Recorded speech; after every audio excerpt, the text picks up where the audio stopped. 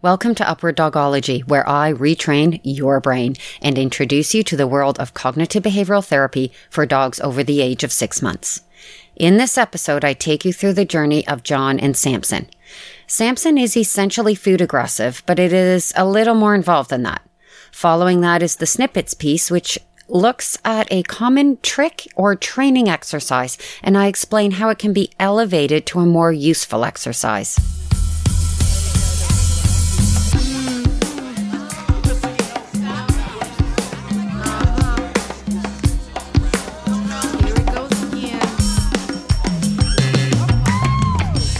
Hello, I'm Billy Groom, your host, creator of Upward Dogology and successful dogologist for over 2 decades. This is the second episode after the 5-part miniseries, which included a short trailer and 4 full episodes. Welcome to the journey of my client John and his dog Samson. John got Samson from a reputable breeder as a puppy and raised him as a family pet. He went to class training and did lots of activities and socialization. John lives alone. His kids are grown. He has a very structured life as far as routines go, and Samson fits right in. So life was easy and there were no problems. He had grandkids and lived on a park setting, so Samson was good with kids and dogs and non-reactive to bikes, that type of thing. In his early 60s, John got sick and felt it best to rehome Samson, who was 5 years old at that time. Being a popular breed for a family pet and healthy and well cared for, many people were interested in adopting him.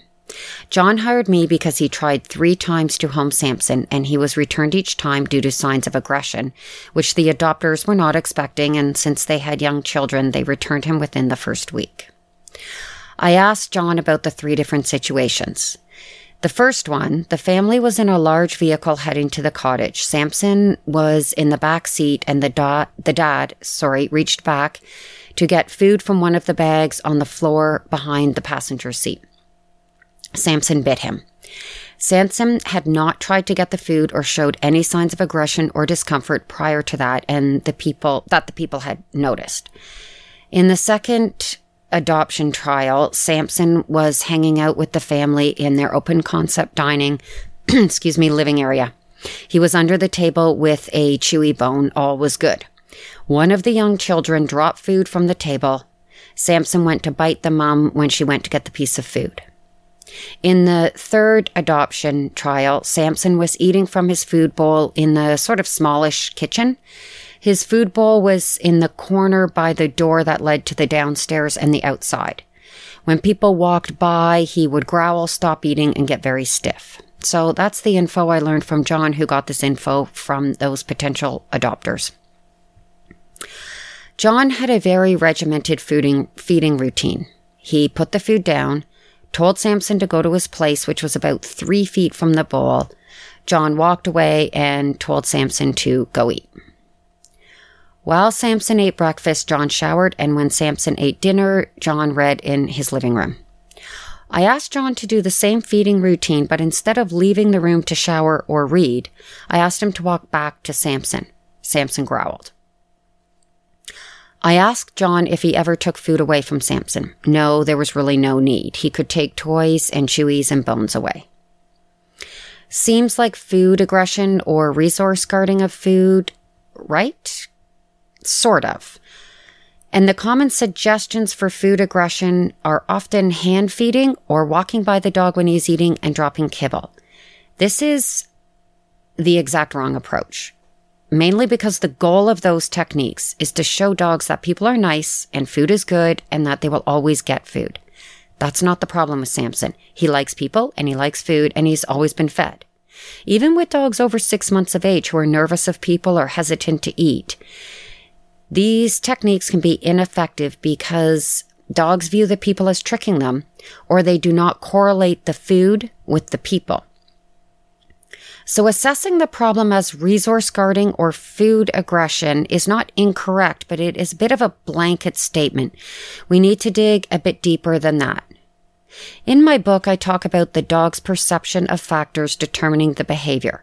I thought perhaps the aggression may be a result of Samson's perception of an area. Perhaps he felt confined because in the 3 situations, the car, under a table, and in a corner feeding spot, those would be perceived as confined. John did the feeding routine in an open area, and Samson reacted the same when John went near his bowl. So that eliminated that. Additionally, John ate in his car regularly with Samson in it, and Samson did not try to get the food or prevent John from getting it. I asked John if he used a similar routine to get Samson in and out of the car as he did to get to the food bowl.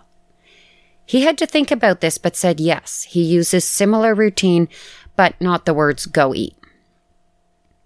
John regularly fed Samson people food in his kitchen and living room. When he did this, John used the same routine as the food bowl to allow Samson to get to the snacks, which were usually carrots.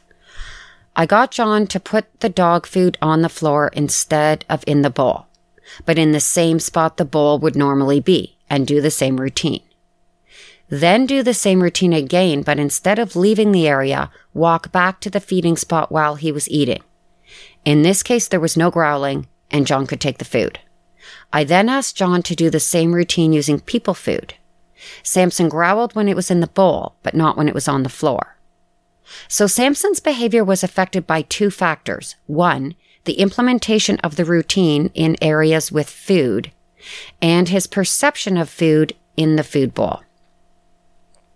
So far, we have adhered to the approach of upper dogology to segregate, eliminate, and correlate. Well, we have done the segregation and elimination part. There is no right or wrong to these exercises. They simply tell us the reason for the behavior based on Samson's perception of factors. Factors are discussed in my book and podcast miniseries. The way in which we address the problem needs to correlate to the reason for the behavior. The first step we need to take is to change Samson's perception that our goal is to get the food and that he needs to growl or bite in order to achieve his goal of keeping the food. For this reason, the dominance approach of winning or taking the food is counterproductive and will often heighten the unwanted behavior. One of the approaches of upward dogology is never rush to your end goal. The end goal is to be able to calmly walk towards Samson or reach and get the food near him or from him, but we need to change his perception first. So to change Samson's perception of our goal, we use one of the techniques of upward dogology, which is teaching opportunities. One of the most common teaching opportunities are routines. Because John had routines for the morning time, walking, getting to the car, etc., we had plenty of opportunities using opportunity-driven rewards to strengthen the command-based exercises. In fact, John used commands during many of his routines. We built off of these to establish transferable exercises, which acted as our platform. By calmly managing all situations, we taught Samson that he can achieve his goal by adhering to the transferable skills. Samson achieved his goals by adhering to the transferable exercises, and we then applied those exercises, the same ones, to manage situations with food. Food and treats did not convince Samson or change his perception of us. The exercises did. The introduction of food, which is the negative factor in this situation, was introduced after we changed his perception of our goal and our ability to manage situations and factors. When we introduced the food, the focus was off the food. That is another approach of upward dogology. Never focus on the negative. In this case, the food is the negative factor. We do not rush to the end goal of taking the food. We use the exercises to change Samson's perception when food is present. We did not tell Samson it was wrong to growl or bite, but instead provided him with the skills to learn he does not need to bite or growl and nothing different happens. We can then advance to address our goals of walking to the food bowl and taking the food away by implementing the commands and the exercises proactively to prevent Samson's brain from going over to food protection zone. That is how cognitive behavioral therapy works. It literally proactively prevents dogs from feeling the need to go over there. The specific exercises, commands, and techniques vary with each dog and situation. Upward Dogology creatively incorporates the core tools, approaches, commands, and techniques, or ACT, A-C-T. I talk about these in my book. In order to home Samson, we taught those exercises and routines to the adopter. This is very important, as Samson's perception of people and their goals needs to be changed with each person, and we know how to do that. This is not the case with all dogs. Sometimes dogs just stop doing the unwanted behavior. But for the most part, it is best to learn what the dog knows and apply it. To quote Will Rogers, "If you get to thinking you're a person of some influence, try ordering someone else's dog around." The transferable skills act as comfort and consistency. We taught those to the adopters, resulting in a successful adoption. The snippets piece for this episode is the difference between tricks and training, or I guess essentially how to elevate tricks to useful transferable exercises.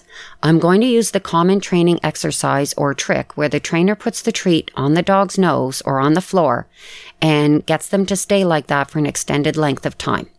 The goal of that exercise is to increase the length of time the dog remains in a stay or wait. Occasionally, the trainer will move during this trick, such as out of the room or even do a jumping jack. The dog wants the treat, not the trainer. So the person moving, the trainer moving, is not advancing this exercise. Because the treat is not moving, it is a very low-level exercise. For most issues I get asked to address, movement of a subject is involved, whether that is a door opening or a person or a dog or a rabbit, and irrelevant of whether the dog is scared or excited, movement is a common trigger. For this reason, the treat needs to move while the dog remains in the stay or wait position.